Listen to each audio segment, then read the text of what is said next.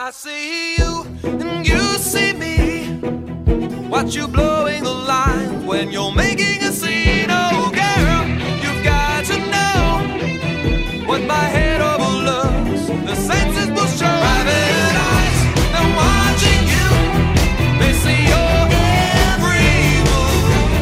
Private eyes, they're watching you. Private eyes, watching you. Hello, love. Hello, Gov. Hello, birds and gents and air-conditioned vents. Welcome. Welcome to LMNOP, innit? LMNOP is a podcast you're listening to, and it's a podcast about the greatest show on television, Severance. Elementary. Huh? Hi, Val. Hi, what did you say? I said Severance. Okay. Yeah. What's that? Severance is a TV show. It's a show on TV, and Okay. it's a show that is I think it's on the Apple television. I don't know if you've heard about this. But they got TVs and Apples now. You're telling me an Apple fried this television?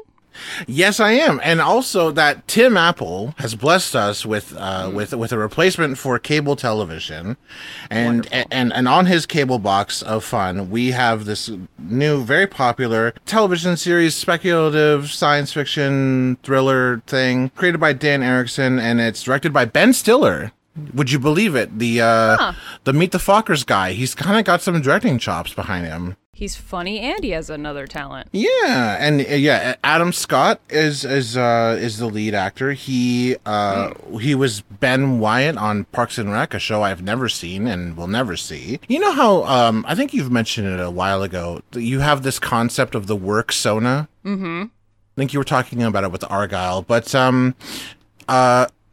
it's basically about what if the work Sona was really, really, really real. like as real as it could possibly be. Like you get taken over by another character when you go to work, Rather, or like it's real as in it's actually you. It's actually you, but it's the idea that you when you go to work, you forget everything that happens after work, and when you leave work, you forget everything that happens during work. Interesting. Okay. You basically become two people, and it's this and it's through this procedure, this medical procedure called severance. Oh, it severs your brain, mind. Yeah, something like that. Yeah, and it's a show. It's actually a show about a lot of things. You know, there's grief. There's like coping mechanisms is kind of a theme, kind of like a running theme through the show. But it's very good, and there's a mystery afoot. So for people who like Elementary, I think people would like it. All right. I'll have to find someone who has an apple. Yeah, And isn't eating it. Yeah. If you can find someone to share your apple, or you can, if desperate times call for desperate measures, you can steal an apple. True. They're just sitting there. They're always just sitting there, and yet somehow I'm the bad guy for not wanting it to go to waste, and picking one up and eating one while I go out in the store. Right. I'm a jerk because I ate the entire apple before I got to the cash register? No, I'm an efficient eater. Sorry. And I'm actually going the extra mile and bringing the core with me to the garbage, and yet I'm not leaving it on the ground like some sort of like heathen caveman person. Yeah. So yeah. Well, I don't know how to segue out of that, but now I'm hungry for an apple. But we're not talking. We're done talking about Severance now. And if we're talking about apples, it's only if it comes up in the show of Elementary, because that's what this podcast is about.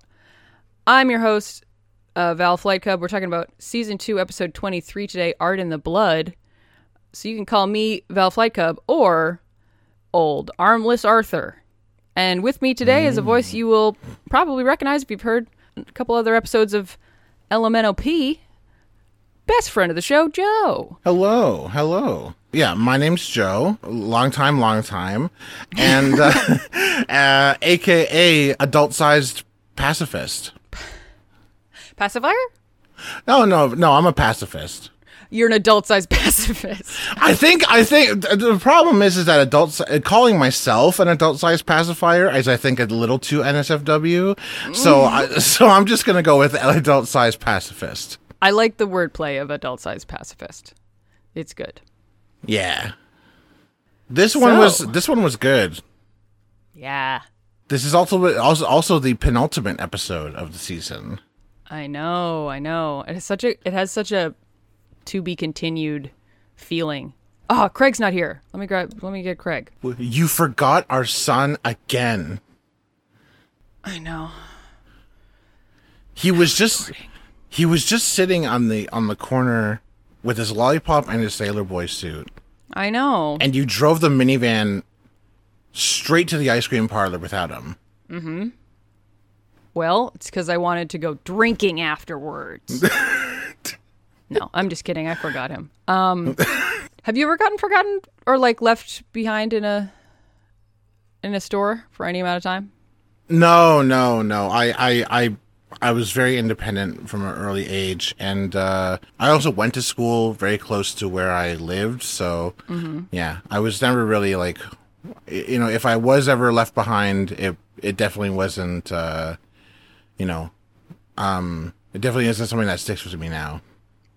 It's like if nobody picked you up, you could still get home. Yeah. I think wandered off by myself one time in a grocery store with my mom, and she didn't notice. And so I did have a couple minutes of being very lost in the grocery store, but she found me. So thanks, Mom. Yeah. She found you. She brought you home, and you made it in time to record this podcast. I was trying to pass it off like I was a kid at the time. Shoot. I'm sorry. It did just happen. That's why we're recording now at the time we are. Yeah, I like this episode. It had a lot of Mycroft in it, but that's to be expected with a Mycroft plot. Not only did it have a lot of Mycroft in it, it had something that Mycroft does something in this episode that offends me even to this day. To this day.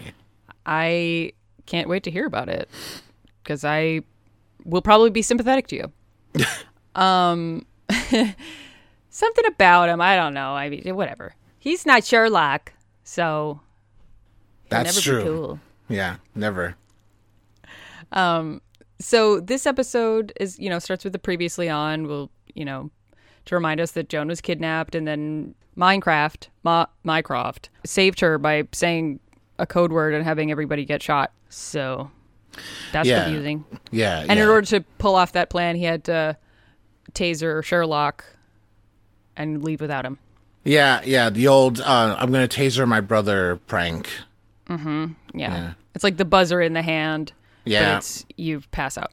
So this episode starts with Sherlock at the police station looking very freaked out.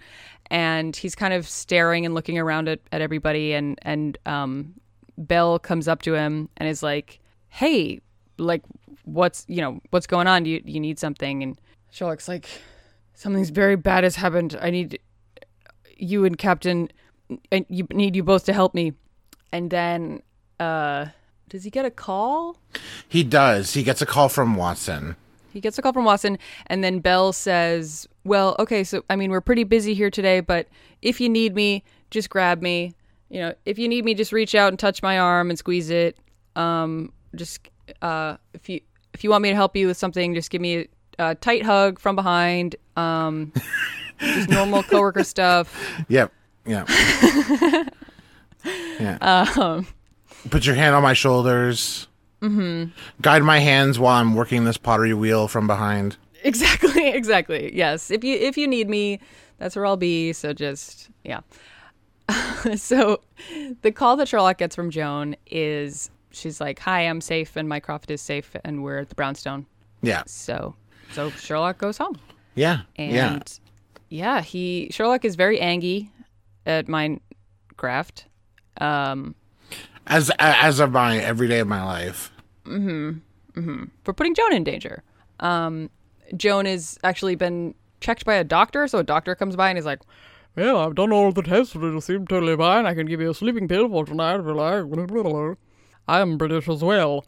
And then he leaves and he passes 2 guards on the way out, like two security guards that are also in the brownstone. Yeah. So Sherlock is like, these boys have them cop shoes and some specific kind of gun. Are they MI6? He also ascertains that the doctor, not only is he British, he has a doctor's bag that is very common among like general practitioners in the UK. And so he sort of puts it together that MI6 has something to do with the fact that Joan and Mycroft are not dead. Right. Because this is So, he turns to the guys and he says, thank you for bringing home my partner in one piece. And I know that they've had this relationship established for a while, but I do love to hear him call Joan his partner. And then Sherlock's like, so, Mycroft, you fucking buffoon. You got tangled up with something. You had to get MI6 to help us out, to solve this. And you're working with MI6 now. And Mycroft says something that I thought was funny, and also like I feel like I could see Sherlock in an alternate timeline introducing himself like this, where he says, "I don't work with British intelligence. I am British intelligence." Boo. Yeah. Sherlock Sherlock basically comes to the conclusion in his mind that MI6 bailed Mycroft out. And that Mycroft was going to be taken away by MI6, and that he wouldn't have to see him again. And then Mycroft says, I don't work for British intelligence. I am British intelligence, and Yes. And then yeah. And then we get the long intro. We get the long intro again. I hope next week is short, just because I feel like when you do a part 2 of something, you don't need the full intro again. Yeah, just right into the meat of the app. Yeah, exactly. We know what we're watching. Yeah, and then after the long intro, I really like that. After the intro, Sherlock and Mycroft are still bitching in the brownstone. They're in the kitchen now, and Mycroft is holding a little jar that he found in the kitchen, and Sherlock's like, I can't believe that MI6 would hire you. I mean, like, you're a dope. Like, what could you possibly, provide for them? And Mycroft is like, I'm actually a really valuable asset, and I'm very smart. And Sherlock is like, the jar you're holding is full of deadly mold. Can you put it down? Yeah. Mycroft's like, yep. Because he loves to do science in the kitchen. Yeah. Who doesn't? Exactly. Sherlock's like science experiments always kind of. I know that he's doing he's like observing the effects of blah blah blah, time on ham that's left outside, or whatever the mold thing is. It does always kind of feel like science the way that like little kids would do science, like with mud and sticks and rocks and stuff. Oh yeah, like water, like. I'm making a scientific solution. Yeah. In the days before the slime craze, I vividly remember digging holes for experimentation in the backyard of my house. Yeah. Experiment number 1: can I dig a hole to the other side of the Earth? Results inconclusive. Right. Got tired and had to go in for dinner. Was not able to finish the test. So Mycroft explains that he didn't plan to work for British intelligence. Lemellieu just came up to him one day and offered him this deal when he was like not doing great with the restaurant. So like a lot of the story that he told was basically true, of Lemellieu like coming in and being like, we can help you out in your bad economic situation. They're twirling their mustaches while they're doing this. Yeah. He's like, they gave me an offer I couldn't refuse, but I was going to anyway because I'm a brave man with integrity. And then, of course, before he could get back to Lemellieu and say no, MI6 contacted him and was like, hey, we've been spying on Le Milieu, and we would like you to take the deal, please. And then you can be our eyes and ears in Le Milieu. Yeah. And then, of course, he can't just say, you know, I don't know, feel like this is very Mycroft. He's like, turns out I was really good at it. Yeah, he's very much kind of like I'm actually epic, actually, Sherlock. So back up. Yeah. Turns out I have a knack for holding secrets. So like everyone was telling me their secrets. Yeah. And I knew exactly how to take everyone down. So I was just like, whatever. Yeah. It really says something about Mycroft that you can learn that he's a spy, and I still don't think he's cool. Yeah, it really doesn't matter to me. Like, and in a realistic way, he's not a spy. He's an asset. He's a front. He's an eyes and ears kind of guy. He's like a CI.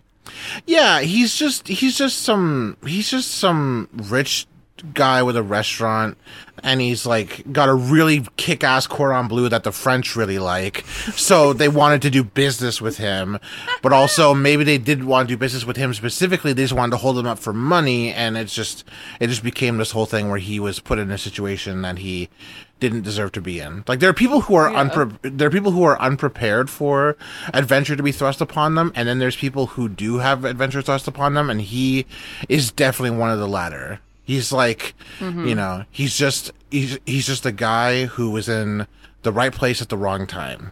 Mm-hmm. Yeah. He's not epic. He's not a spy. He's the guy that the spies wink at on their way to, like, arrest the bad guy or whatever. Exactly, yeah. Sherlock can't believe this because he's like, are you telling me that you have been an asset for MI6 for over a decade and you didn't tell me?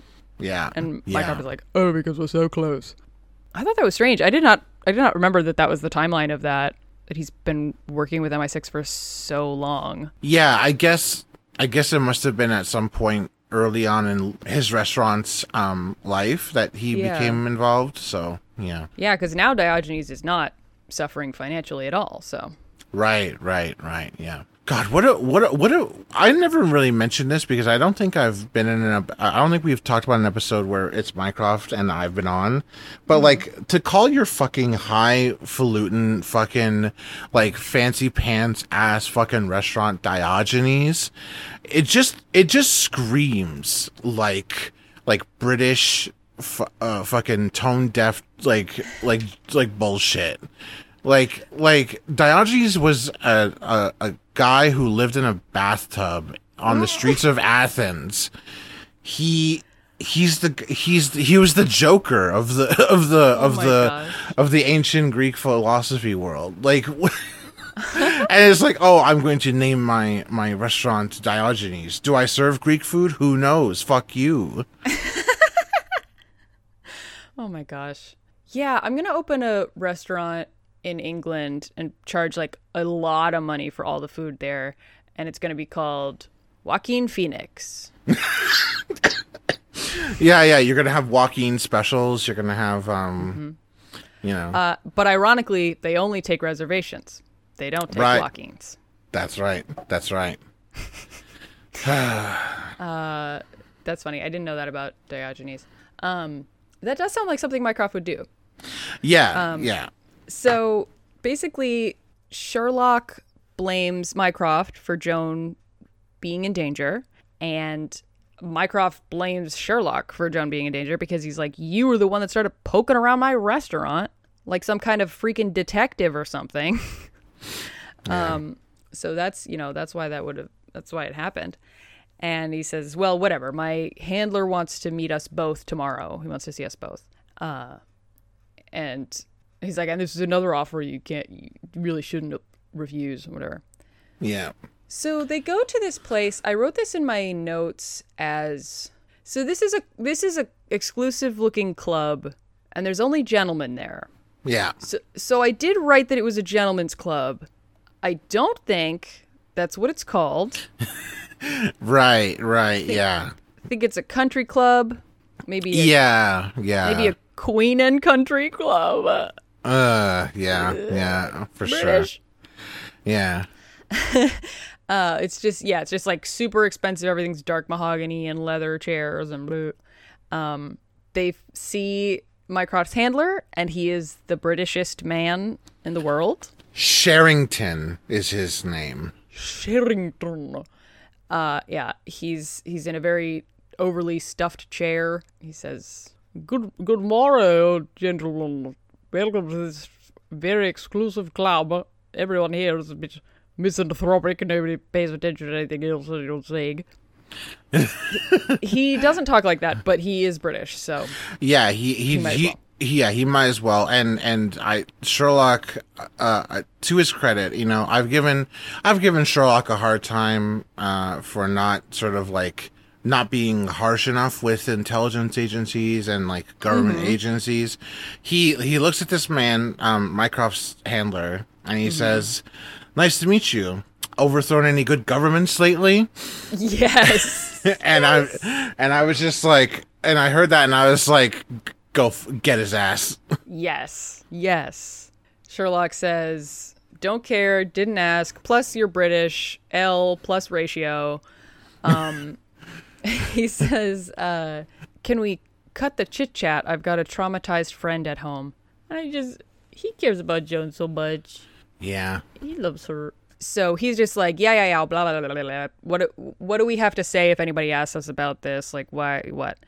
And the guy is like, well, actually, we kind of completely disappeared the entire incident and made it look like DeSoto ran off with the list by himself and killed all his own men.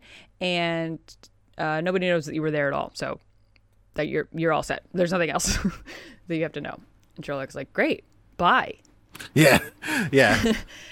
And then the way he says this, I thought was really weird. Sherrington is like, I have something, I have a request for you. You might call it a case. I'm just like, who doesn't call it a case? Yeah. What the fuck were you gonna say? Crimey-wimey, solving mystery? Right. That's what they call it in Britain. Yeah. You might say it's a case. So a bit of a whodunit. Are you up for it? We just need you to take a look-see-loo around the old. Nope, can't think of a funny way of saying French. I wish I hadn't gotten lost in that grocery store. I would have been able to record earlier. My brain would be working a little better. So the Sherrington basically is convincing Sherlock that he should listen, because he's like, well, listen, I saved your partner's life last night. And Sherlock's like, I am grateful to you for that. And he says, and I saved your brother's life. And Sherlock says, and I can let that slide this time. Yeah. So he's convinced. They're like, all we need is there's this guy, Arthur West, and he was killed recently in what looks like a robbery gone wrong. And they're like, we just need you to poke around and, see if maybe something else is happening. And if there's anything else of note, tell us and we'll take it from there. Yeah. And Mycroft is like, Sherlock, you can't take this case from MI6. He basically says, you can't work for MI6. When I told Joan I worked for MI6, she was pissed. And Sherlock is like, I'm doing a different thing than you're doing in every way. Yeah. I'm doing one case to return the favor, and also I'm not trying to sleep with her and going to be actively lying to her about it. So yeah, exactly. Yeah, Sherlock just basically owns everyone's ass in this fucking scene. I know. He really, there are some episodes where Sherlock is really presented as a flawed individual and, a human with fallibilities and, deficiencies in certain things. This is not one of those episodes. Yeah, this is Sherlock at his most try me, bitch. You feel like that, at any moment he could be told something and he could look someone in the eye and basically Dr. Manhattan their ass. Right. I could see him just being like, okay, yeah, I understand your point. Boink, and just poking somebody's eyes out. Yeah. Just walking away. Yeah. It's good. So and Sherlock also says like, yeah, and based on how Joan was treating you, like, I don't think she's any of your concern anymore. Bye. So we learn more about Arthur West. So Arthur West was another asset who was very important, got a lot of good information for them, and then every once in a while he just like didn't have anything, and he would kind of go dormant, and then he would come back with something else juicy. And at a certain point he was developing mental problems. He had a mental illness of some kind. I don't know if they name it, but yeah, they don't mention it. They basically say that his reports started becoming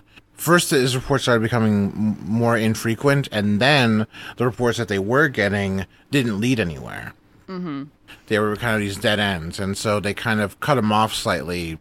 They basically cut him off, and they were like, "Well, we'll take your statements and stuff, but we're not really gonna follow up on any of that." And then 2 weeks before he dies, he sends them a message that says that he has info that would be integral to the survival of the agency itself. Yeah, it's a big deal. And so he's like, so the guy's like, so I don't know if that's related, or if he was crying wolf again. Yeah.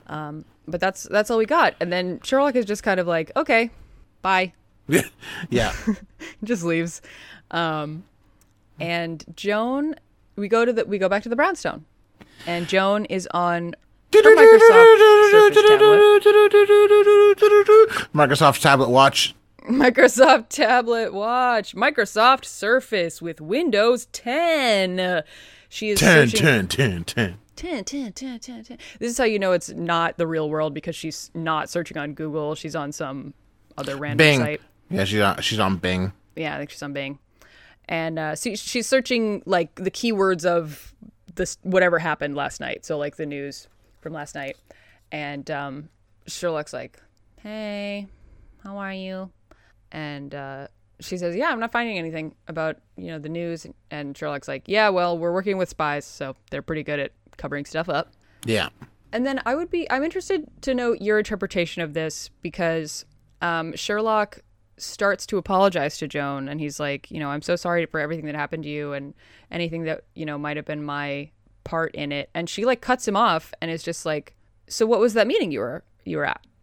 Do you think that that's her saying he doesn't need to apologize? Yeah, I would think so. I think we've gotten to this point in their relationship where Sherlock is comfortable owning up to his mistakes, and Joan is comfortable believing that he's sorry.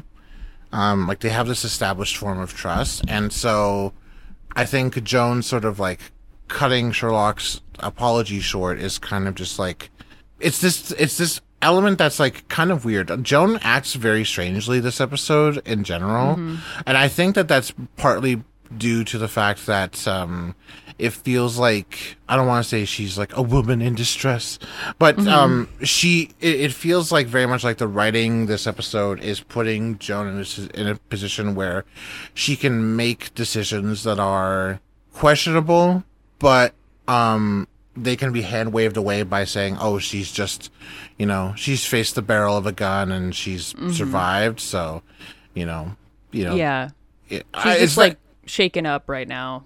Yeah, it's not my favorite way to explain it's like the erratic actions of a character, but rather than it turning, so it could usually turn out one of two ways in a piece of media. It could either be the person who has the near-death experience either completely shuts down and becomes gun shy, or they become this person who makes rash decisions. And this is sort of like, this episode is very much the latter form of the category, which, I don't know, it doesn't really seem like consistent with Joan's character. She always seems more level-headed, but she's also, at the end of the day, she's also flawed too, is that she has this mentality. I think it's kind of hinted at as like coming from her work as like a doctor, where she just works. She puts her focus into working, and that's what sort of gets her further along from from where she was with regard to like traumatic events or whatever. Yeah. Yeah, and I think it is worth saying too that like this might be a little uncharacteristic for Joan, but this is like the 2 days after, you know, she's been kidnapped, she's been you know, she thought she was going to die. So I think eventually she will have a more, you know, I think maybe next episode or whatever, she'll have a better handle on it. But yeah, I think when like weird stuff, when bad stuff happens, you just kind of are weird for a couple days. But I do wish that she had a little more. I don't. She does feel kind of reactive in this episode. She feels like the person that something bad happened to, and then the two men are talking about, you know, everything else around that, but not, you know, just with the gravity of the situation being like, look what happened to Joan. Look what she had to go through, and like she doesn't really do anything in the episode. Yeah, investigate. Yeah. She, you know, and I think Joan's character is that, you know, she kind of doesn't really accept the idea that like bad things happen to her that she can't work through. Mm-hmm. She's had a lot to think about and stuff, and yeah, and yeah, there'll be more about Joan and some of the decisions she's going to make later on in the episode that kind of reflect that Joan has an interior thought process. Not everything that happens in her head she immediately has to talk about, you know? Yeah. She tends to sort of like think about things for a long time and then sort of like announce them. Yeah. She is kind of a reflection, I feel like. I mean, she's a character in the show, so she's going to have a reaction to the other characters on the show. But I kind of feel like this episode was a lot about Mycroft and him, like, not rehabilitating his image, but, you know, kind of getting back in the good graces of his brother and Joan. And, like, she's kind of, it seems like she's basically in the episode to be like, Mycroft bad, and then, like, later, like, Mycroft good, you know? That's how I felt. I don't know. Yeah. I think it's also just because I don't believe it when she's like, wow, Mycroft is so sexy and hot. Like, I'm like, no. Who likes this man? No one. Yeah, I don't want to believe it. You know what I mean? Yeah. So anyway, so Joan asks about the meeting. Sherlock says, I feel like this is something that has happened kind of the other way. Sherlock says, well, I've been assigned an investigative task, and I'm gonna do this for the thing because they saved your life. And Joan says, what do we need to do? She's like immediately just like, yeah, me and you, bud, we're doing it. And Sherlock's like, no, you don't, like, I'm not expecting you to help at all. Like, you can, but I'm not expecting you to. And she's like, no, I want to. So, yeah, they go to the morgue. Yeah, with Eugene. Yes. Hawes, I think is his name. Yeah, I believe so. Yeah. Yeah. The morgue guy that we like. yeah. He's kind of cool. Yeah. They pull the dead guy, Arthur, out of the man cabinet, and they're like, huh. Hey, did this guy have limbs when you looked at him? Yeah. Gina's like, yes. What? And he's just, his arms are just chopped off. Oops. Yeah. Talk about a farewell to arms.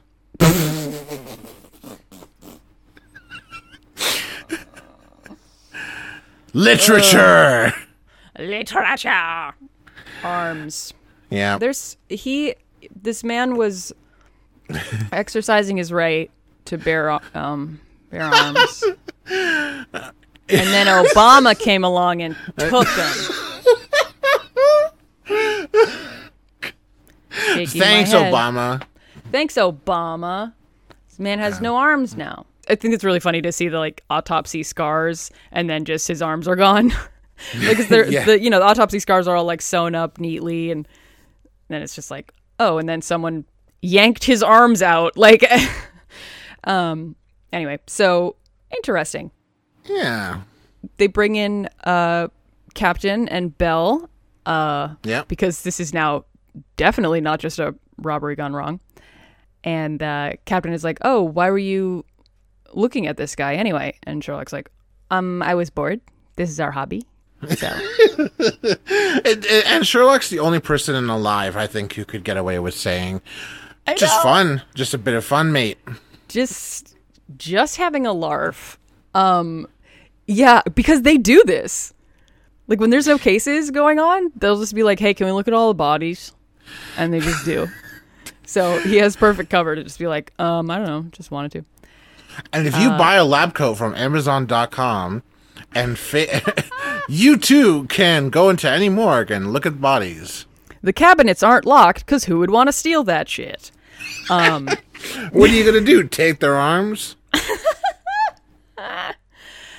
What are you going to do? Break them up into carryable pieces and take them out one by one? No. So Captain is theorizing that this must have been an inside job with someone at the morgue, because how are you gonna get into the morgue? Chop someone's arm off, and just walk away. And Sherlock's like, "I don't think anyone here did it because I have a nose for traitors." So I don't think that's true. What would that mean? Like if it was literal, like let's say that you're playing like a superhero game and you get to make a character, right? And you can choose the ability a nose for traitors. Like what would that even? How would that work? Like who in your friend group is the imposter? just through scent alone. I mean, maybe that's a power that Jesus had. Right? Like he just gets a whiff at that supper and he's like, "What the fuck?" Yeah. One of you is going to betray me. Yeah. Like tomorrow. One of you's really sus right now. One of you is sussy baka as hell. Judas, did you come out of that vent? I heard because I heard the vent close and then I saw you round the corner. There you were. And then I can smell something coming off of you. Yeah. I think a nose for traitors is what the song "Smell Your Dick" is about.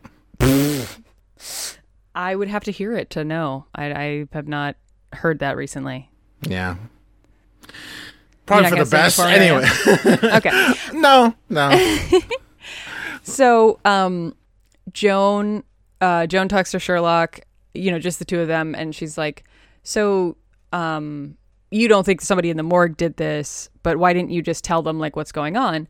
And Sherlock's like, "Well, we can't break Mycroft's cover and expose him as not being a fucking oaf."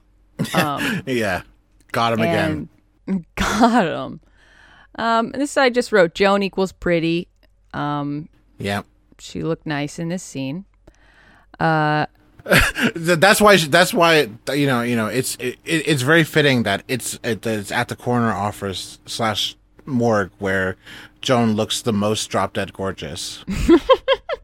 Yes, and I'm living.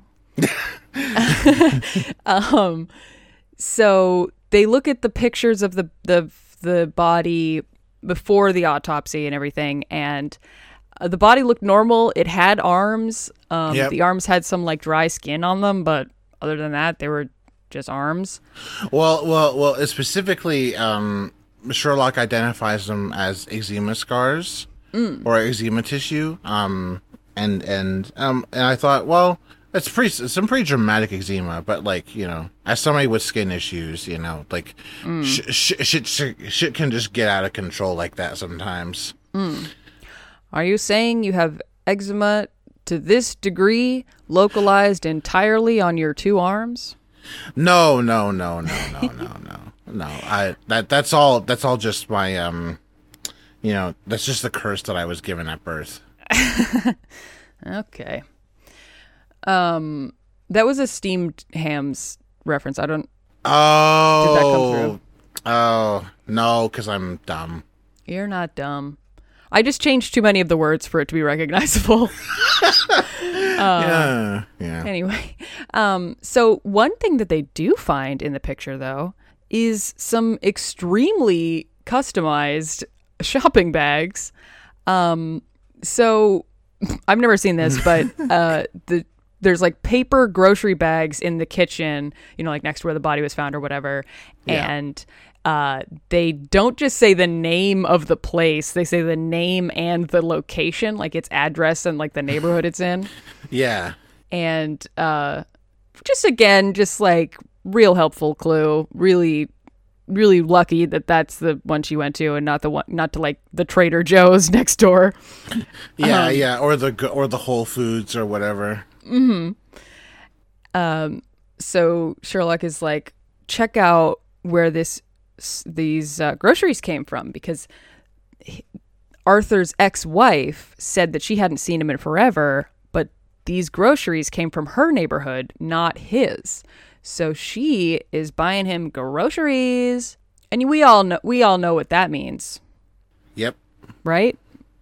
Yep. It means that he has groceries. It means that he has groceries and no car.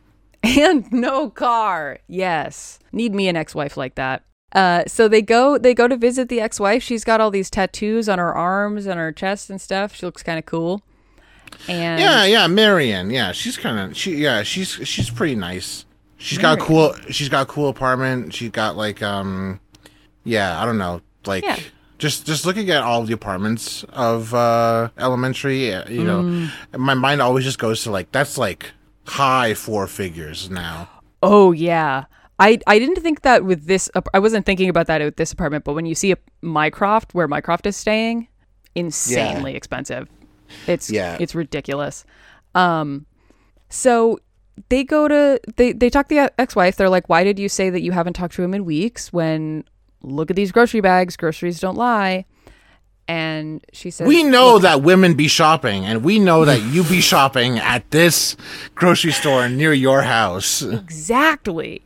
You telling me a man bought these groceries? No. Women do be shopping. These shopping bags were full of things that weren't just Pillsbury pizza pops. So we know that he wasn't shopping for himself. Exactly. Explain. There isn't just frozen Salisbury steak dinners in here. Yeah, so she says, look, we're not involved or anything. I was just helping him out because he's a nice guy, but my boyfriend can get jealous, and he was there when the police were asking me about him. So, I figured I don't know anything anyway, so I'll just say I haven't seen him because whatever. Yeah. Yeah. And this is just red flag. Break up with him. Like, Wait. You're buying groceries for your ex who has life issues? Babe, what the fuck? He's your ex-husband. He's seen you naked. Just because he has severe mental illness that could cause him to not eat for days doesn't mean that he's not still your ex. There's no way when he sees you bringing food that he desperately needs to live, he's not thinking about boning down. Babe, come on. Can't believe you do this to me. Babe, you go to the store, you be shopping with my money for this guy? She's like, I have my own salary. I don't spend your money on it. I'm a kick-ass tattoo artist, and I don't need your money? But conceptually, you know what I mean? Like, I'm spending all this time working to take care of you, and you're spending all this time being shopping? You went shopping for a guy who was later murdered in a brutal way in his home? Where is this guy? I'm going to kick his ass. You ever see the Chris Fleming video where he's like impersonating like a Christmas party, and he's talking about the guy from Boston. He there's this character where he plays where he's like a dad from Boston, and he has like his arms out at his sides, and he's like, I'm not gonna beat up anybody. I'm not gonna beat up a gay guy because it's Christmas. like that's what I imagine the boyfriend to be like just some fucking asshole. I'm not going to beat him up because he got murdered, and that sucks for him. But also, stay away from my girl. Right. Oh, man. Yes, this guy sucks. We don't even see him, and we hate him. Yes. The one piece of information we have about him is bad. He is so possessive. He interfered with a murder investigation without even being the one talking. Yeah. Come on. That's fucked up. So anyway, so they go into the other room and Sherlock's like, wow, you got some cool tattoo stuff here. You know, I have some cool tattoos as well. I'm a Scorpio. And Wait. What does that mean? he didn't say that part, but he does have a tattoo that's like the horoscope sign for Scorpio, I think. I had no. Sorry, I'm also a Scorpio, so I was like, "What do you mean by that?" what do you mean by that? Nothing. Just that he's cunning and no, I'm just kidding. Nosy as hell. Yeah, that's a big mood. Yeah. And she says, "Oh yeah, that's my stuff. That's that tattoo stuff. The tattoo equipment is mine." And Sherlock is like, "Oh, that's interesting. You have all these tattoos, and your ex-husband didn't really seem to have any tattoos at all." And the wife just says like, ... Yeah. And then they cut like. No, my favorite part is that the scene ends with Sherlock like talking to like he's like behind her like work desk. Oh yes. And he's fiddling with this little like black light. And he's like as you've described perfectly, he's like, "Oh yeah, it's interesting that he didn't have any tattoos." And he's like turning on the black light. He's turning the black light on and off like he's trying to activate the Manchurian Candidate. Like like he's trying to like send Morse code like, what's up with you, really, you know? Right. And Morse code is, or did he? Yeah, dun dun dun. Like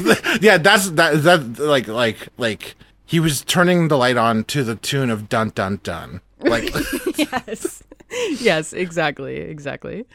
Got to match the spy element, you know. True. So Sherlock calls Joan, and Joan is in Arthur's apartment, and Sherlock's like, "Hey, does he have like? I saw in the picture he has some Saran wrap. Does he have like soap and moisturizer and medical tape?" He does. Fucking blew the case wide open, and it's like, okay. Do it. I love this. I love the scene for one thing because it's basically a scene where Joan gets called on the phone, and Sherlock just kind of like moves the case along, but she's technically in the scene, but also like, who cares?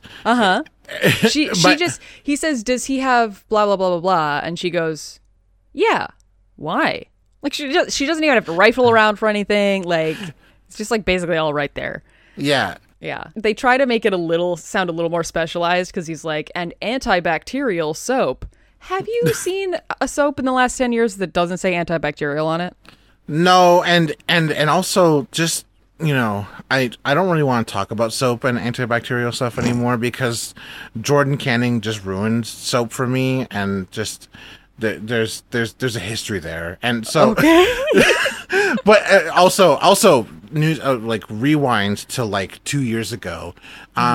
Every time I wash my hands, I sing in my head the song that you sang on HKIP about about COVID to time how long I have to wash my hands for.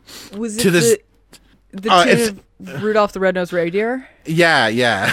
I think that was Caroline that sang that. I think. Why would my brain assign that to someone else if I did it? No, I think it was. Yeah, sends it back to virus hell or whatever. Yes. Right. Yeah. Yes. Novel coronavirus has a lipid outer shell. Washing with soap and water sends it back to virus hell. Amazing. Vintage HKIP. Yeah, absolutely no, yeah, all soap is antibacterial by nature, so kind of weird. I also, when I was still like, you know, trying to wash my hands for a full 20 seconds, I heard that if you sing happy birthday twice, that's 20 seconds. So I decided to do that in the most unhinged way possible, which was you just repeat every line twice. which is extremely unsettling. Happy birthday to you. Happy birthday to you. Oh no! Isn't that terrible? There's a bit in The Strangers, which is a horror movie from 2008, where a record player gets knocked. And it keeps repeating this one phrase on this record while this woman's being chased by a murderer, and it's like that's the vibe I'm getting from this new version of Happy Birthday. It's Happy Birthday as sung by a murderous algorithm that's glitching out. It's birthday. Happy Birthday, Tiny Tim. Brackets fucked up. Yeah. For 10 hours. Yeah. I what I love about this scene as well is that the thing that's super weird about the scene is that like Sherlock calls Joan and like lists off these very normal things, medical tape, antibacterial soap, and moisturizer, and it's like the only way that you could possibly think that this is suspicious is that a guy living by himself with moisturizer is definitely weird. Yes, absolutely. Does he have like more than one towel? Right. Is his antibacterial soap in a pump and not the same bar that he uses in the shower as well? Is his bar of soap not 3 little tiny bars of soap put together? Oh my god. Does his toilet paper look used? My god. It's just as I suspected. And they're not even like, I don't even think the items are all like grouped together on one shelf. No, because then it would be like, why do you have saran wrap in the bathroom? You know, like, whatever. And then you're trying to prank yourself. You're covering your own shampoo bottles with saran wrap? No, you're covering your own toilet bowl. It's a whole thing. Oh God, that sounds terrible. Yep. It sounds like a very effective prank. Yeah, super effective. So Joan is like, wow, the questions you asked have a result. So Sherlock is like, I think that he has invisible ink tattoos that are only activated under UV light. And Joan is like, you hear how crazy that sounds, right? Which, no, it sounds exactly as crazy as anything else that's ever happened on the show. Yeah. Like 2 episodes ago, they got attacked by microscopic robotic drones. One of the all-time great episodes of TV. A cute little metallic guy. But yeah, Joan is like, you realize how great, and Sherlock's like, well, we've entered the world of spydom, Joan. This is what it's gonna be like. That it kind of reminds me of those people that have like one inside joke and they're just like, we're so weird. Yeah. You know, it's like, okay, get over calm yourself. down. Yeah, this is a regular clue, just like all the other clues you use. Okay. Exactly. So Joan goes back to the brownstone, and Mycroft is waiting there for her, and he's like, Sherlock's not here, bye, and like goes to go in, and he's like, no, I'm here to talk to you, and she just says no. Mycroft's like, what? No to what? And she's like, I don't know, whatever you're about to say. No, I'm not okay. No, we can't get back together. No, I'm not interested in talking. No, blah blah blah. No, I'm not okay, I think she says as well. Yes. And Mycroft is like, I'm not here to ask for anything. You know, I just wanted to offer my apology, and you know, I hate that, you know, this happened to you, and if you never want to see me again, I totally understand. Yeah. And Joan just puts on her sunglasses in the middle, you know, in the evening, in the darkness, and says, yeah, good. Yeah. And then Super Hot Fire sound effect plays. Yes, exactly. She says, "I don't want to see you again, not because I was almost killed, but because I cannot believe a word that comes out of your mouth." Mm-hmm. And then her final, she has her own Dr. Manhattan moment when she says, she says, Holmes may be insensitive, but he deserves better than you, and so do I. Yeah. She says, she also says, like, he's insensitive and invasive and whatever, but I know exactly where I stand with him. Whereas Mycroft, having lied for so many years to everyone, she's like, what kind of person can do that and feel okay? Like, yeah, he deserves better, and so do I. Damn. Mm-hmm. And then she walks away. She goes into the brownstone, and they have this like kind of far away shot of Mycroft like looking sad. And I did feel sad for like 2 seconds. I was like, yeah. I was like, oh, I'm like one time I was my friend and I saw this weird looking cloud in the sky, and we like made fun of it for how weird of a cloud it was, and then it like disintegrated, and I was like, we bullied it so hard it died. Oh no. And I kind of just feel like we've been cutting down Mycroft so hard, and now he's like, he just is down in this moment, and I'm like, oh, oops. Yeah. Sorry, man, but also over a decade is a long time. Long time. Yeah. Yeah, and you know, he sat in that, and so when he mentions that he is British intelligence, he says that in front of Joan just after she gets checked up by the doctor, and he like looks at Sherlock. He's like, I don't work for British intelligence. I am British intelligence, and for a guy to, like, tough talk for somebody who almost got someone murdered to then later be like, I'm epic, actually. Yeah. Afterwards. Like, yeah, you don't understand. This was all going to my plan. Like, ooh, bad plan, dude. Yeah, like, what the fuck? Like, what the fuck, man? Like, yeah. You know, like even if he wasn't like someone who was keeping this up for so long, maybe even if he was somebody who just got caught up in a whirlwind of international spy deception, the fact that you thought that you were cool while doing it and that you tried to play it off as cool, like hours after it happened, like no, I wouldn't want to talk to Mycroft either. Yeah, and in that scene too, Joan is like, I've already heard all this. I don't need to hear it again. I'm going to go to sleep. And it just shows like how done she is with it. Like, I feel like if it was a cool story and she was like, check this out, Sherlock, he's a spy. Like, you know, she might stay, but she's just for like, sure. Yeah. Yeah. So you get to learn that your brother is a liar too. So, you know. Yeah. So Sherlock breaks into the old man's the old man collection area. Yeah. I don't know how to say gentleman's club without saying gentleman's club. It's not a quote unquote gentleman's club, but it is a club for gentlemen. So anyway, he breaks in, he goes up to Sherrington, and Sherrington's like, oh, I didn't know that you were here. And Sherlock's like, I challenged myself to see if I could get in through a unobserved entrance, just to see if I could. I could. Yeah. I love it. He's just like, hey, you got a little hole in your security right here. Yeah. So there's this even older, even Britisher man sitting in a tufted chair.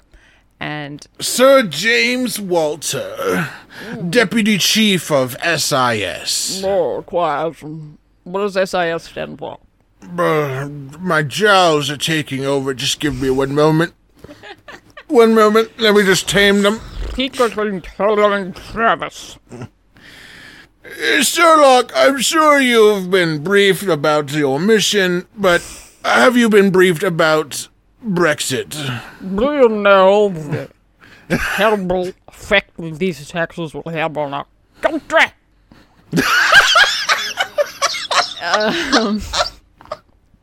So Sherlock explains everything that he's figured out about the tattoo and the ex-wife and the blah, blah, blah. And, oh, my God. Deputy Chief SIS says, you found all this out from a shopping bag? And Sherlock's like, yes, I have this super secret spy ability called looking at things. Oh, No one else seems to have it. fucking wrecked. Wrecked. And then, okay. He says my theory right now is that the killers stole something from Arthur's apartment and then later learned about the whatever code is on the arms or whatever tattoos are on the arms and went back for the arms. And then he says, but that's all I have so far. And Sherrington's like, so far? You're going to keep working for us? Oh yeah, this. And Sherlock says, well, I can't drop the case now because I'm marked T for mature MPreg Sherlock /reader with it. I'm quite pregnant with it now, he says. He says it in a slightly more normal way, but he does say that he's pregnant with it. I'm quite pregnant with it now. And then just kind of looks at them and is like, goodbye. They don't even say congratulations. What the fuck? Yeah. Mazel tov, Sherlock. So, back at the brownstone, once again, Joan says, the thing you discovered is true, Sherlock. She just got off the phone with the ME, and he looked at the pictures again, like pre-autopsy pictures again, and it does look like the arms have some kind of pattern on them in the, like, eczema, Yeah. in the dry skin. Yeah. But it's not like enough to be able to see what it was. And then Sherlock is like, Joan, I have a character backstory as well, and if you ever want to talk about it, he says, I know what it's like to be deceived by a lover. Irene Right. Yeah. Moriarty. I was like, yes, Sherlock. Yeah. Your only lover ever, yes. Yeah. And it's really nice because he says, like, I hate to talk about it, but if you want to talk, we can. And Joan says, well, I want to talk about something, but not Mycroft, actually. But then, knock, knock. The ex-Mrs. West is here. Yes. How's she know where he lives? But she comes in, and she's looking for Sherlock, and she says, I've been followed ever since Arthur died, but I have evaded my tail this time. And Arthur told me if anything were to happen to him, you're the only man in New York City who would be able to figure it out. And Sherlock's like, well, that is true. But also weird because I didn't know him. Yeah, I don't know who that is at all. Yeah. And she's like, well, he knew you. And so first of all, she's like, here, I have I have photos. I did his arm tattoos, and I couldn't tell you at the time. I don't remember why she couldn't tell him then, but she's like, here are the photos of what he got tattooed on him, and it's just like lines and lines and lines of like numbers and jumbled letters, and it's kind of like what it would look like if you had a TI-85 calculator and you like sat on it and then like threw it in your backpack and like jiggled it around and stuff for like 10 minutes. Yeah. He's got an ARG on his arms. It's an arm reality game. Arm reality game, yes. And Snake. So there's just this shot of once she hands the photo of the arm tattoos to Sherlock and Joan that I think I'm going to grab and share, because Sherlock just has his like thinking face on, that just like kind of like scowly, frowny, like, it's just funny. I like it. Yeah. Sherlock pulls some really good faces. He always does. So basically, Arthur knew who Sherlock was because when Sherlock was still in London, being the specialist boy in London, MI6 was like, hey, look how special that little boy is. And by little boy, I mean fully grown man. Yeah. And they were like, we gotta get somebody on this guy and make sure that he's not being special in a, hates the country, wants to blow it up kind of way. And Arthur was assigned as an analyst to follow, well, not follow Sherlock, but like gather data on him. So like spy on him and then, analyze that data and figure out, is this guy a threat? Is he cool? Vibe check for Sherlock Holmes. For sure. And Marianne is like, he liked you. He thought you were good. It sounds weird, but like he was on your side and somebody was going to do it. So it's better somebody that, knows that you're a good dude. Yeah. Sees what you're doing and thinks that it's good, actually. Yeah. And then I think Sherlock asks if she knew anything, if she heard anything about his brother, like if Arthur told her anything about Mycroft. And she was like, well, I knew he was an asset, so yes. And he would tell her things because as his mind and his like grip on reality was fading, he would tell her his theories to try and make sure that what he was saying still made sense. And then she says, okay, so I know what the numbers on the arms mean. He thought that there was a mole in MI6. Yeah. And I don't know how the numbers connect to that or what they mean, but you're welcome. Yeah, the tattoos were his backup copy. Yes. Oh, yeah, she's like, he figured that was, a copy he would always have on him that no one could steal. Guess he was wrong. Yeah. They introduced something that doesn't come up in this episode, but must have something to do with next episode. There was a spy in New York City that Arthur discovered, who he could prove was talking to the mole, and it's this guy Julian Afghani. Yes, he's a bookstore owner. Mm-hmm. Or is he? And I believe he is of Iranian descent. He's identified as an Iranian specific. Oh, okay. Asset, I believe, in this episode. I do not take as detailed notes as I could. No, that's why I'm here. I also take relatively sparse notes, but what I tend to just, it's a happy accident that we overlap. Yes. Or we don't overlap. Yeah, we cover all angles. Yes. Extendo pointer watch. There was no extendo pointer in this episode. Yeah, a real shame. But there wasn't very much Gregson either, so. There wasn't. I did notice that the way he talks is very peculiar. I'll just say it now. He just kind of, it sounds like he memorized his lines. Like he was sent his lines on a phone screen, and where there are line breaks on the phone screen, he thinks that that's a separate thought. But it's that's the middle of your phrase, man. You're just emphasizing the next thing you're saying just for no reason. Yeah. I'm sure, I don't know. I mean, there's no way that he's messing up his lines when he's doing that. That must be some kind of, Aidan Quinn acting choice that he's doing. Yeah, I think maybe what he's trying to do is have a character who speaks clearly and oddly, but in a way where everybody can understand what he's saying. Yeah. He would not normally talk with this much detail, but he has a lot of detail to convey to whoever he's speaking to. So he has to push the words out of his mouth. Hemingway. What? Like Hemingway, how Hemingway writes.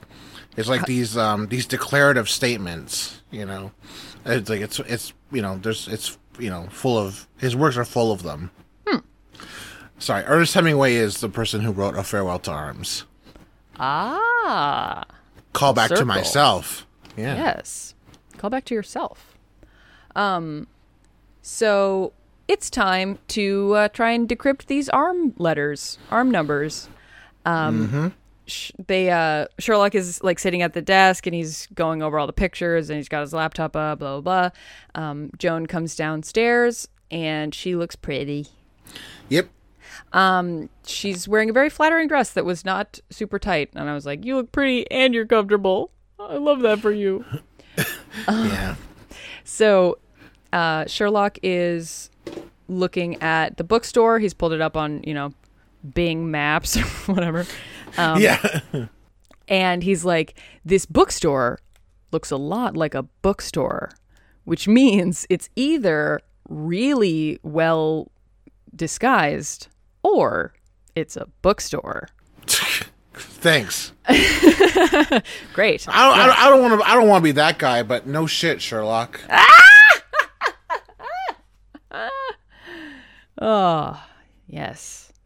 But he has cracked a little bit of the he's cracked a little bit of the code, he's pretty sure.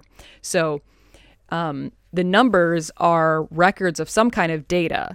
So every line is a string of numbers, and then the next line is like numbers and letters. And so the first like 3 digits of something, it's like he's found a 3-digit section of the code that those 3 digits never are higher than 365. So it's like that's the date. And then, so it's got the dates and the times of something. So the half cracked is, pretty good. Yeah. This now Sherlock is like, so you wanted to talk to me about something. I thought this scene was, it's always well acted, but I think this scene was kind of funny in the way it was written. And I thought it was good. Because Joan says, I wanted to talk, I'm moving out. And Sherlock says, of? And she's like, of the brownstone. Like he just does not compute. And she says, it's time. I need to get my own place. And he's like, no, I don't think so. Yeah. You're just saying that because you had a terrible time past couple days. This is a reaction. He says codswallop is his first word of his response. Yeah. She's like, huh? Yeah. He's like, why would you say this in the middle of all this stuff going on? And she's like, you literally always have stuff going on. So true. It just has to happen. You have to, I have to just do it. And he says, he's like, us living together is a big part of how we work. And like, that's how we get stuff done. A lot of stuff happens here. And she was like, okay, but it doesn't have to. And we can have separate lives. And like, you are the job, but I need to have space for like other stuff in my life. And Sherlock is, you can tell, still upset, but not like mad. But he does just silently like leave, takes his jacket with him and goes to the park. Yeah. So I did not understand what time of day it was, because when Joan comes downstairs, she's like, I've got the ex-wife in the set up in the guest bedroom. So I thought it was like nighttime. Then he leaves and it's like daytime in the park. So maybe it was like late evening, like around like dinner time, like 5, 6. Yeah. And also like the ex-wife was being tailed. She didn't want to go home. So like she might just be, playing on her Nintendo Switch that hasn't come out yet. Yeah. Whatever people did back then. Yeah. Just bash 2 rocks together. I don't know. She's playing Plants vs. Zombies on her new Microsoft Surface tablet. Right. She's playing the downloadable DLC for only $4.99. So when Sherlock goes to the park, Sherrington joins him, and Sherlock's like, you might have told me that Arthur like had a connection to me, like was following me around. And Sherrington's like, you're special. We like to look at special people. Sorry. Which kind of weird, but all right. Yeah. Like Sherlock's an X-Men who's being scouted by Professor Xavier. Right. Exactly. We wanted to put you in our school for special little boys, and we wanted to know if you were special enough and if you would be able to handle the tough and rigid rules of a British intelligence education. Exactly. And Sherlock says, well, there's a mole in MI6, so what do you think about that? How you like them apples? How you like them apples? And the guy's like, huh? What? And Sherlock says, and I discovered why his arms were stolen. And he hands the handler the picture of the arms. Yeah. And the handler is like, oh, some kind of code. What does it mean? And Sherlock's like, nah, Bye. Yeah. But And- before he can make his escape from the park bench, he's asked A very rude question. which is how far along are you? Yeah. How dare you? Yeah, he says, "Are you still pregnant?" Which just that's not a good question to ask. Yeah. Honestly. And Sherlock is like, "I'm keeping it." And the guy is like, "Just think of like how much good you could do. Like you're doing great stuff here, but just imagine if you worked for the British Empire. We could be amazing." We And could Sherlock, take over so many governments together. Come on, we could get the sun would never set on us again. And Sherlock is like, "Yeah, no. You guys have already fucked up my week enough. Thank you." Get fucked. This makes sense that Sherlock is very talented as a detective, and lots of intelligence agencies and different people would want to hire him and would want to recruit him. But it does kind of feel like in those like YA novels where like the main character, like every boy has a crush on her. Yeah. It's just yeah. like everyone thinks Sherlock is so great, and he's always getting like asked out to join like different agencies and organizations, and he has to say no. I don't know. Yeah. I just think it's fun. One thing I kind of like about the show is that Sherlock is like there's a continuum of allegiances to institutions that Sherlock has, and they range from begrudging to acceptable. Yeah. And like on the far end of the acceptable range, you have the New York City Police Department. Mm-hmm. And then kind of towards the middle, you have the NSA, where you're like, we really don't like to talk to these guys, but they have stuff. They have far more funding than many police departments put together. So Right. go for it. Like they don't ever do something for the NSA for the NSA's sake. Yeah, Whereas like yeah. they will give arrests to the NYPD and like they don't care. And then to the right of the NSA, on the more belligerent side, there's the hackers. Mm-hmm. There's them. Like they're these like they're kind of like the NSA, but the hackers want something out of Sherlock. Like, and it's usually something humiliating. Yeah. Just very fun stuff. And then but like at the very bottom of the acceptable list, at the very end of like belligerent relationships, it's Sherlock versus MI6. He treats MI6 like a joke. Like He like among his American friends is always like, "Oh, the British made tea and we did it the right way," and blah. But then like actual Britain, he's just like, "Stuff yourselves, goodbye." Like he does not like them at all. I feel like Sherlock, if he had an Instagram, would have made that tweet that was like, "Parasite in chief in her idiot hat," or whatever. That one that about the Queen. yeah. What's that actor's name? Might have been Christopher Eccleston. Yes, it was Christopher Eccleston. Yes. Yeah. Thank you for remembering that. Yeah, he's very much just like, no, I don't like you guys. Goodbye. Good luck with your hunt. Good luck with your mole hunt. Good luck with your mole hunt. Yeah. So then we go to the Brownstone, and I am just now realizing this episode does not pass the Bechdel test. Cool. You're right. Joan and the ex-wife. Now, this usually doesn't, but this one especially, like this show doesn't have a lot of characters, so like, I don't know. It's hard to judge it, but there are now in this episode specifically no conversations that don't eventually make their way around to a male partner. Yeah. So Joan, But what they could have solved this problem by making Joan Sherlock. making Lucy Liu Sherlock. Yeah. And then her brother would be who would be Joan?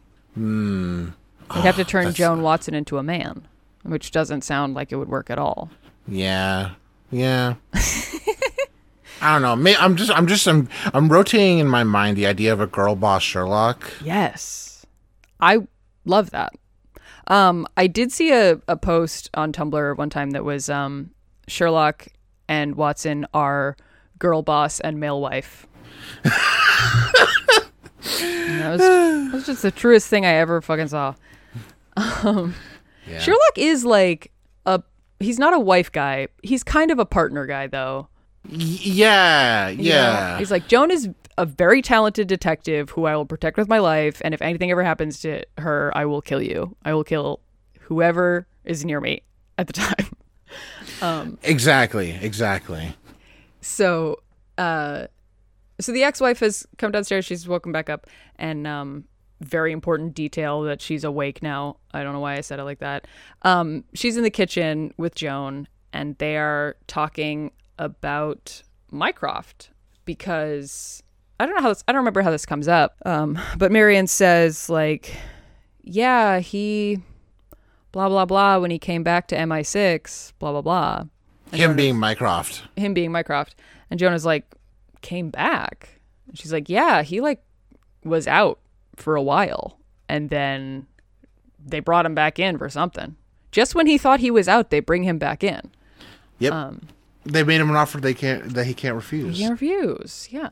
Joan has her like thinking face of like, interesting.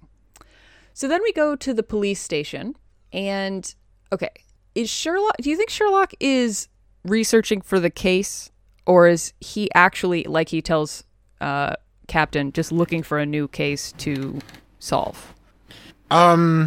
I think he's looking for a new case to solve, because the last scene we saw him in, he said like, "Oh, like good luck with your mole hunt" or whatever. Oh yeah, so he reached the end of the line for him. It feels like because he had spent all night trying to crack the code, on Arthur's arms, and he was reaching a bit of a dead end. He's like, screw it, let's just let some desk worm at MIT crack the code, and then they'll find the mole, and that's it. Yeah, weird. So Captain comes in to the room where Sherlock has all these boxes around, and Sherlock says, yeah, I'm looking at your cold cases because your open cases right now are boring. And Captain is like, oh, sorry, we'll try and get more interesting crimes. And Sherlock's like, I keep requesting it very politely, so I don't know why you wouldn't. This is where Captain tells Sherlock that they found the gun. They found a gun near the scene, or near Arthur's place or whatever, that matched the slugs that they found in the body. And now they just have to match the fingerprints. And he says like, now we just have, we have to run these fingerprints, and like shows Sherlock the file with the fingerprints in it. And Sherlock looks at the file and is like, huh, interesting. I just remembered that bye. And then he just like leaves. Like he's like, I just remembered I have to go do something. Or like, I just remembered that it's Taco Tuesday. Goodbye. Yeah. I have an appointment for leaving the room that starts right now, actually. So I need to go do that. Joan is like, when Joan says to Mycroft, like Sherlock is so honest. Like I could never like be with someone who lies that much. I just like, it makes sense that she prefers Sherlock because the man is incapable of lying. He just, I don't know. I don't know why it's so funny to me every time they're like, I have to go leave to, I have to change my shoes. I left my dryer on. Bye. What's here's a question. What's the worst excuse that you've used to get out of something? The only thing I can think of, I don't think that I've ever like, or like if I have like lied and like fully made something up, I can't remember it. But I do remember when I was in college, I was in my study abroad, and I was like in the kitchen, like talking to my roommates, and then I just kind of started to get like socially overwhelmed. Like this was right, like when I was really noticeably having depression and not knowing that was what it was. And I was just like, I have to leave this social situation now. And I would just do that where I was like, I could hang out for like 10 minutes and then I would just have to go back to my room. And I literally just said, okay, well, I have to go back to my room and do whatever it is I do in my room. And I just left. I was just like, I have to leave now. Yeah. How about you? Yeah, just some of the weirdest. I'm a habitual liar. I lie all the time. Oh no. Yeah, I don't mean to. It's just like, it just. I'm also a person who's like, get me out of here. Yeah. And I haven't identified it as a depression yet. So the worst. So I'll make excuses like, "Oh, I have to go babysit my nephew or my niece or something." I think the worst excuse I ever came up with was, I have to get medication for I have to refill my prescription before it before they put it back on the shelf before the pharmacy closes. for the pharmacy. And they're and later they were like, "Oh, did you get your medication?" I was like, yeah. And I pull out my inhalers. just just one of those things where it's like, come on, dude. Like, very time sensitive. Yeah. They thought I was like getting something that was like super important or whatever. No, right. No. It's like my daily pill that I'm on my last one. I need one for tomorrow morning. No. Yeah. And if I don't, then my fucking my tits will fall off or something. My worst fear. No, one thing that I fear is telling making an excuse like, "Oh, I forgot something in my car," or like, "I dropped something under my desk," and then coming back and the person being like, "So did you get it?" Oh no! And I have to fish something out of my pocket and be like, "Yeah, I dropped my pen in the car." It's like a Bic pen with no ink in it. Right? Yeah. It's like the same one that I have 10 other ones on my desk of. Yeah. Yeah. Just I'm like, I can't say that because I don't have anything to come back with and pretend that I had to go get. Yeah. So Sherlock says, I just remembered that I need to leave. And he leaves. Yeah. And then we cut to Joan, who has showed up at Mycroft's expensive as hell apartment. So Mycroft opens the door and she's like, "Tell me about Sodoma Han." And he's like, "Oh, what are you talking about?" She's like, "Clearly you know what I'm talking about. Just tell me about it." And he lets her into the kitchen, which is all white marble with a huge open space, and it's really professional looking kitchen and an island. And how much freaking money does this dude have? Yeah. It's the kind of kitchen that you find those really fucked up and cursed food videos on Facebook are filmed at. Yeah, it looks like a model kitchen. He's got a pot of spaghetti and a jar of sauce on the counter. No bowls in sight. He's like, "Oh, nope. I was just about to mix up some spaghetti." Yeah, he's got queso sauce and ground beef. He's just layering it. Yeah. Yes. Disgusting. So I just forgot Mycroft's name, and the first thing I thought of was first Morlock, which is just Sherlock but with an M, and Mortimer. It's not right, and it's incorrect. Yeah. So Mycroft tells this story of back when Sherlock was in the really lowest part of his drug addiction. He got mixed up in this plot. This guy, Sodoma Han, recruited him to very sneakily deliver a package without his competitors seeing it. And, Sherlock was told it was, trade secrets.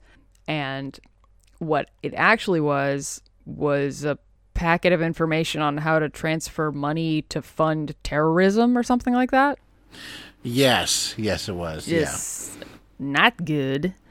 And they stopped the terrorism attack before it happened, and they got Sodoma Han. But in the investigation, Sherlock's name came up, and he would have been in big trouble. He would have gone to jail for years. But Mycroft's handler said that if Mycroft came back, Sherlock would get off scot-free.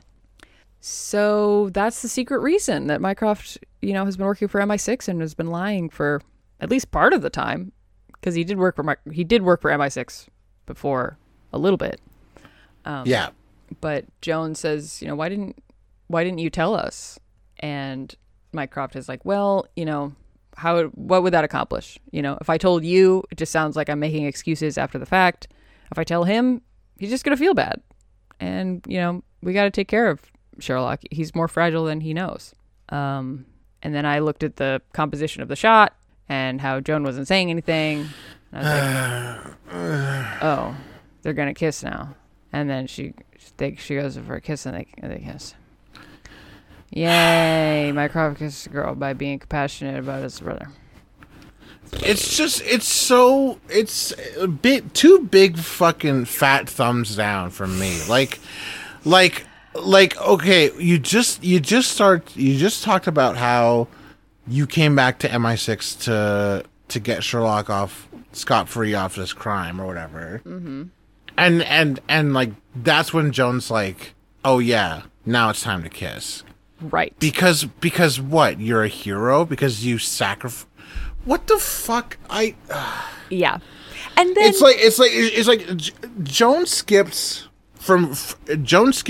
goes from questioning Mycroft's history and being mad at him for lying, and then Mycroft tells her what's up.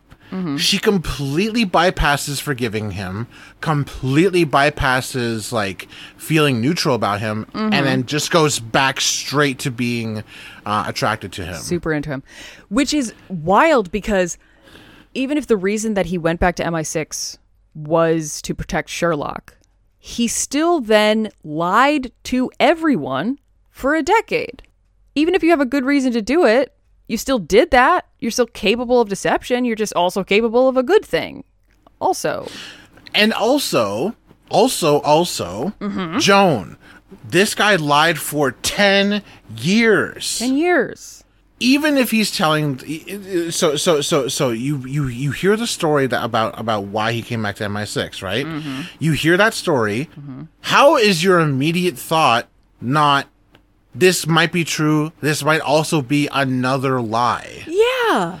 What the fuck? The guy is a fucking liar. Because if you were Mycroft and you wanted to make up a thing to sound good to Joan, this is exactly what you'd say. You would say, I did it to protect Sherlock, who, you and I both love so much, and to protect him because he's a delicate little baby. He's a flower of a person. And I didn't want to say anything because it just would hurt him more. So I just was protecting him. You and I are so alike in that way. We're just protecting him without him even knowing. Like, it's so frustrating. It's like, Joan, you're smarter than this. You are smarter than this shit. And even if Mycroft is telling the truth, you gave him so much time to think of a story, of an excuse. Because it's been 2 days at least since Mycroft was fucking verbally owned in front of the brownstone. And like, spies are known for giving their cover stories or downplaying their involvement or social engineering people like in conversation.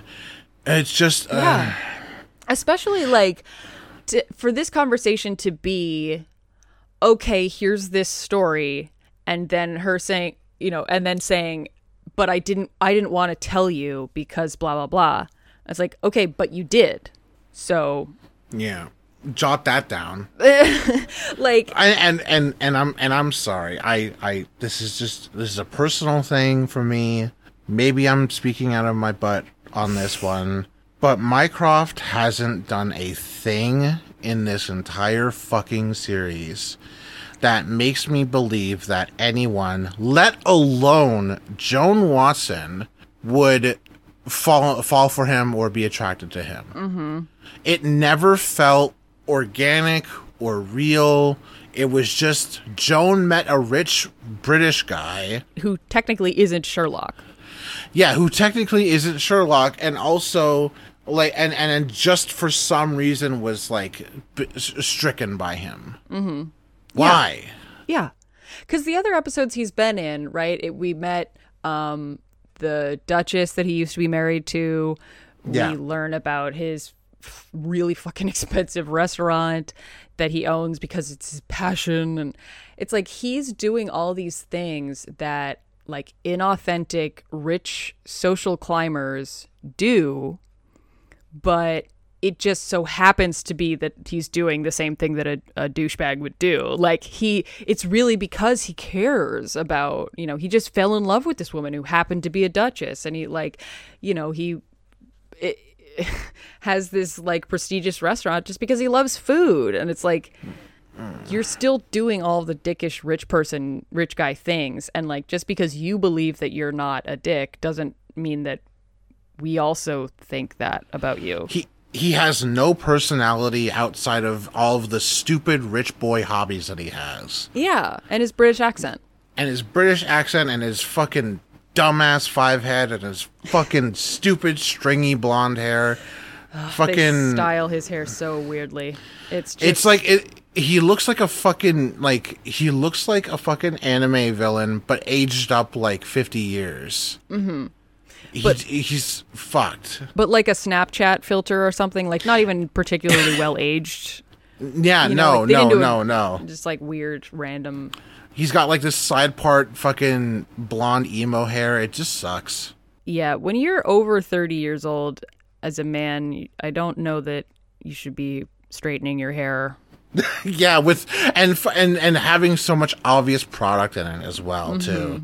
Yeah. Any other time I've watched this series, I've thought, I don't really care about the Mycroft stuff. Like, whatever. Like, I don't know. Joan thinks he's cool or whatever, but now I'm like, fuck this dude. Mycroft is the extended long intro from Elementary, the TV show of people. There's no connection. There's no continuity. It's ugly and it fucking sucks. Okay. I'm going to disagree with you that the long intro is any of those things, but Mycroft is a lot of those things. Yeah. I mean, like, we're now, taking the least charitable view of him, like maybe he is really passionate about those things. Maybe he really did, just fall in love with this woman and happen to be around posh people because he's posh. But it's so easy to see him as a dickhole. So it's kind of more fun. And even if I gave him the benefit of the doubt and believed everything that he said and that he does have a true love for his brother, that Joan completely bypasses any and all skepticism and neutral feelings and even friendship, and she just goes straight to the kiss. Just like I looked away from the screen when I saw it. I was like, no, this is not happening. It's I know. Just fucking Mr. Brightside started playing in my head. Yes. I just can't look, and it is killing me. And it's not because I want Joan and Sherlock to be together, because I don't even want that. It's just Joan. Yeah. It comes across like almost like she didn't really believe the things she was saying about, how deceitful Mycroft is and how untrustworthy he is now because she knows that he did this. Like, it sounds like she didn't want to believe it and was just waiting for him to give her any excuse to be like, I knew it wasn't true. And like, kiss me, you animal. Yeah.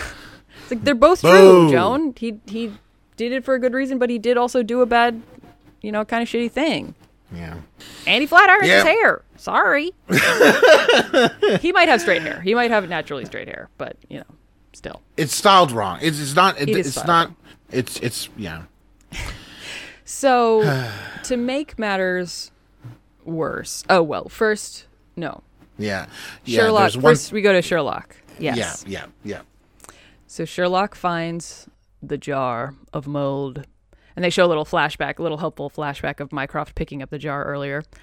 Yeah. And then Sherlock takes his little fingerprint dusting kit and he gets the fingerprints off of the jar. And he looks at the fingerprints and then he looks at his memory of the picture of the fingerprints that Yep. the captain showed us.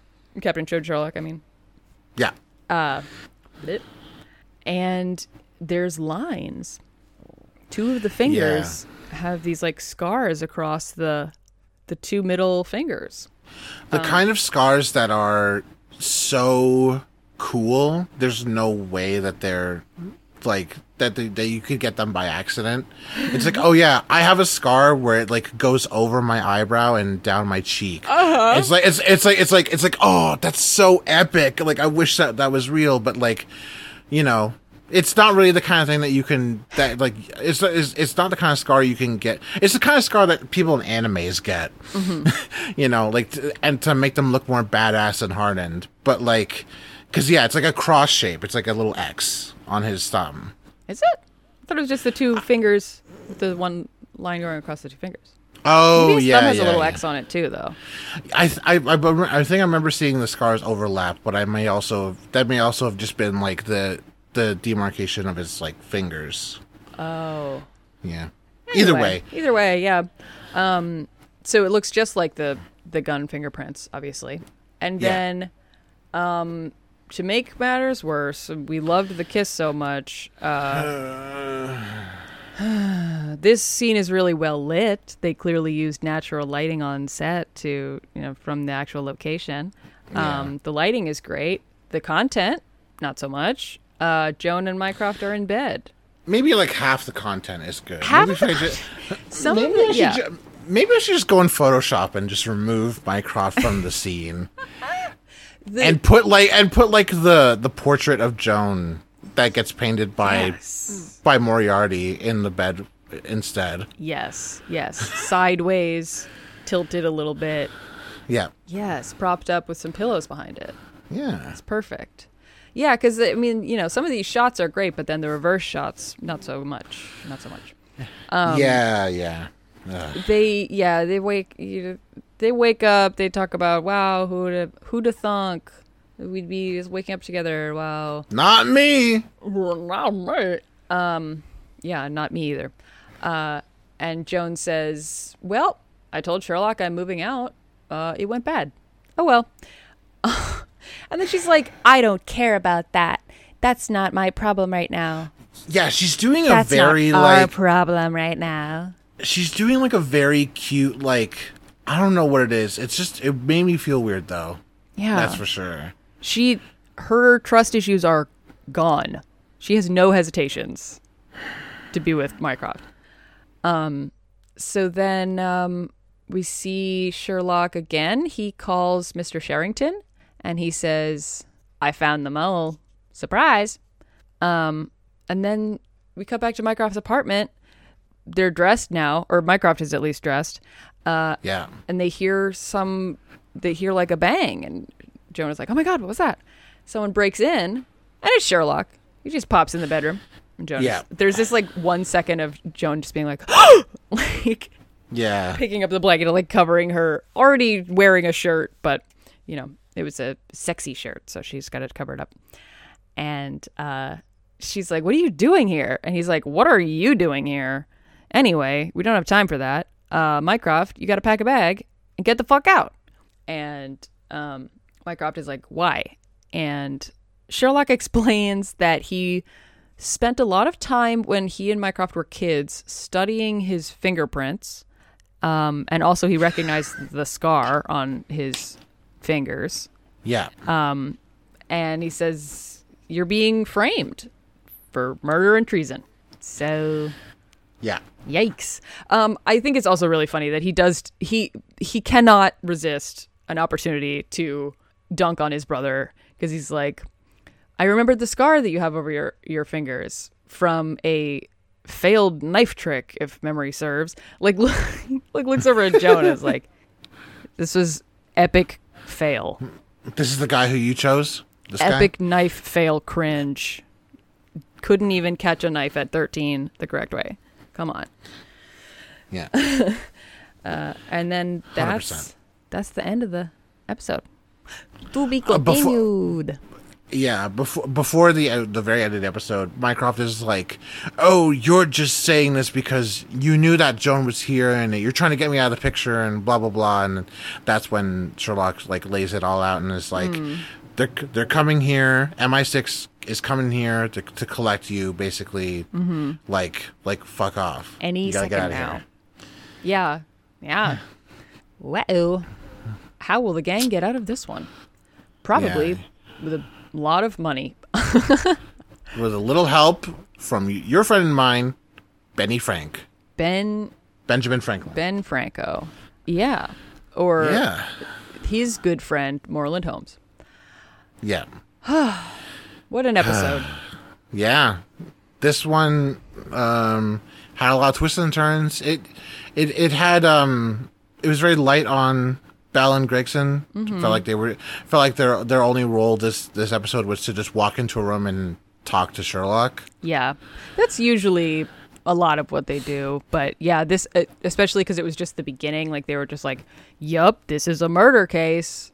And then Sherlock's Yeah. like, okay, great, thank you. And you're like, okay, well, bye. Yeah. It very weird. But I can't wait for next week because I want to know how I want the mystery to be solved. I kind of, yeah. I mean, I know that that's how it works. You know, it's like a two-parter. So, but Yeah, unfortunately, we didn't get a parlor room reveal in this one. We got a bedroom reveal. yes, but a classy one because Joan doesn't have to do that in this show. Yeah. Yeah, I wish that there was like a smaller sub mystery that they could have solved in the first. I don't know. I guess they kind of. No, they don't. There's no like satisfying conclusion of anything. It's all set up in this one. I guess maybe it's part of the Mycroft thing of like learning that he wasn't just being a jerk. Yeah, that Sherlock was involved in Indonesian terrorism for some reason. Ooh. Yeah. Very strange. Well, I don't know. I don't know if the terrorism was by its nature Indonesian. It's just that Saddam Mohan was Indonesian. Yeah. It very well may have been someone else. Yeah. We don't really learn a lot. And the terrorism was hypothetical, so it didn't even happen. So it didn't happen in every country. Yeah, You know? true. So now that we're at the end of this episode, it's time to answer some questions. So we have LMNOP has a Discord that's in our pinned tweet, and it's in the description of all the episodes. And I asked people in the Discord yesterday about, if they have any questions for the pre-finale, the old part 1 of 2 penultimate episode of season 2, and asked if they had any questions about subterfuge or Mycroft or MI6, political intrigue, any of those things. Friend of the show, Elizabeth Leaf Crunch, asks, MI6? 6 syllables. Elizabeth Leaf Crunch. Oh, whoa! I did not think the answer to this question was going to be yes, but it looks like it is. Congratulations, Beth. Thank you for asking. Excellent. Heckabee said, I read MI6 as My 6 at first, specifically like the 5th sequel to Mycroft. That's too many fucking Mycrofts. Yeah. I thought that was funny. My question is, which of the Holmes siblings did the classic sibling jokes of I'm not touching you and that's you. That's what you look like to the other? Sherlock is absolutely a I'm not touching you kid. Yeah, for sure. And is Mycroft older than Sherlock? Mm-hmm. I think Mycroft would have been the that's you, that's what you look like sibling. Yes. And Sherlock would be like, that's not even an accurate impression. You can't hurt my feelings because I don't even look like that. So I don't even care. But with a British accent. I can actually do a knife trick. Yeah. Exactly. I wonder what kind of knife trick 13-year-old Mycroft was trying to do that like 11-year-old Sherlock saw and was like, ugh, fail, son. Yeah. You're out of 10. Who knows? Eris from a previous episode says, if I'm not too late for questions, my question is, do you think Mycroft made up his own theme song for his work as a spy, or spy adjacent guy, rather? Yes. No, I actually don't think so, because Mycroft doesn't spark me as like a creative guy. Here's what I imagine. Oh, good point. Mycroft has in his condo access to a pretty private, very exclusive, very expensive, very high tech personal gym, like small scale gym. And when he goes in there once every like 3 days, when he's on his grind set, when he's making his moves, when he's trying to impress the ladies For 25 minutes. he'll put on a Spotify playlist which is just James Bond themes from the movies. Yes. Oh my God. Look at yourself. You're Mycroft. You're the next James Bond. So good at this. You're so good at this. Your license to thrill the ladies will never expire. Also, Sherlock does ask, what is your... Sherlock does ask Mycroft what his 00 designation is, and if it's license to annoy. I know. Get fucking wrecked. That was one of those classic Sherlock clunkers for me, where it's just like... He's just like, hey, license to annoy, Mycroft. are you 00 shithead? License to annoy. Probably felt good to say. Yeah, he definitely, like listens to like orchestral music, like when he's like doing his spy stuff, just to be like, I bet I look so cool right now. But I agree, he probably wouldn't write his own song. He probably wouldn't have the imagination for that. He would look up like royalty free like spy theme music on YouTube, and then he would rename it on his MP3 player as Mycroft's theme. Yeah. Yes, exactly. Okay, so Joe at the Tallest Jew says, if you had a secret dessert, would you call it subterfuge? And yes. I'm a known, people actually don't know this about me, but I am quite the sneaker of secret desserts, especially late at night when, things are, I'm working late at night and I need some energy, but I don't feel like making anything, so I'll just have like an ice cream sundae or whatever. You just like put it in inside your shirt, so... Yeah. I don't know if subterfuge is what I would call my own secret dessert, but it definitely is what I would call any chocolate that I sneak into the movie theater when I bring in my own snacks from outside. Oh yes. Or when you coat a different dessert in chocolate so thickly that you don't even know what it is anymore. Yeah. You cut it open. You're like, oh, look at this lovely, look at this lovely chocolate cake. You cut it open, and it's fucking strawberry. Yeah, it's a strawberry. Yeah. And you think it was fudge. Yeah. Joe also asks, there's probably a real answer to this. Whatever. What are MIs 1 through 5? All right, so first you got Mission Impossible 1, and then you have Mission Impossible 2, and then you have Mission Impossible 3, and then you have Mission Impossible 4. It's called Mission 2 Impossible. Oh, yeah, my apologies. 2 Mission, 2 Impossible, The Impossible Mission. Mm-hmm. That's one's a little bit different. And then there's the Mission, The Impossible, and then MI5 is classified. Is it Mission Impossible 5? We have to go. I have to go. I just remembered I have to leave. I just remembered I have something I have to do. Don't tell anyone we had this conversation. Amazing. Yeah, that sounds right to me. I mean, I've never been told what MI5 is, so sounds pretty classified to me. So that's part 1 of 2 of the season 2 finale. Joe, I want to thank you for being on and for being you.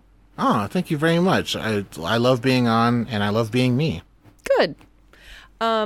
Where can people find you if they want to, read your thoughts or talk to you in any way? Yeah. If you want to read my thoughts, you can head on over to twitter.com/friendoftheshow.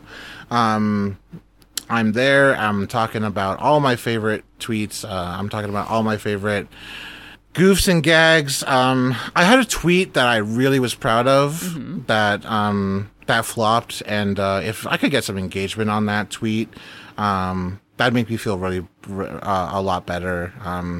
If you just scroll down you'll see. I think I just tweeted it at the wrong time of day, so I think that's why it flopped. But if anyone can go on to my Twitter, friend of the show, and like all my tweets. Excellent. Will do. Cool. I'm like, as soon as we hang up, gonna scroll through your Twitter and find that tweet. I'll retweet it even if it's bad. I don't care. I want to support my friend. No, I'll say on the podcast, I will only retweet it if it's good. Okay, well, challenge accepted. I think it's pretty good. I think it's pretty good. Well, but see, then I'm gonna retweet it no matter what, and so people will hear that and be like, "Oh, it must have been good then." Hell yeah!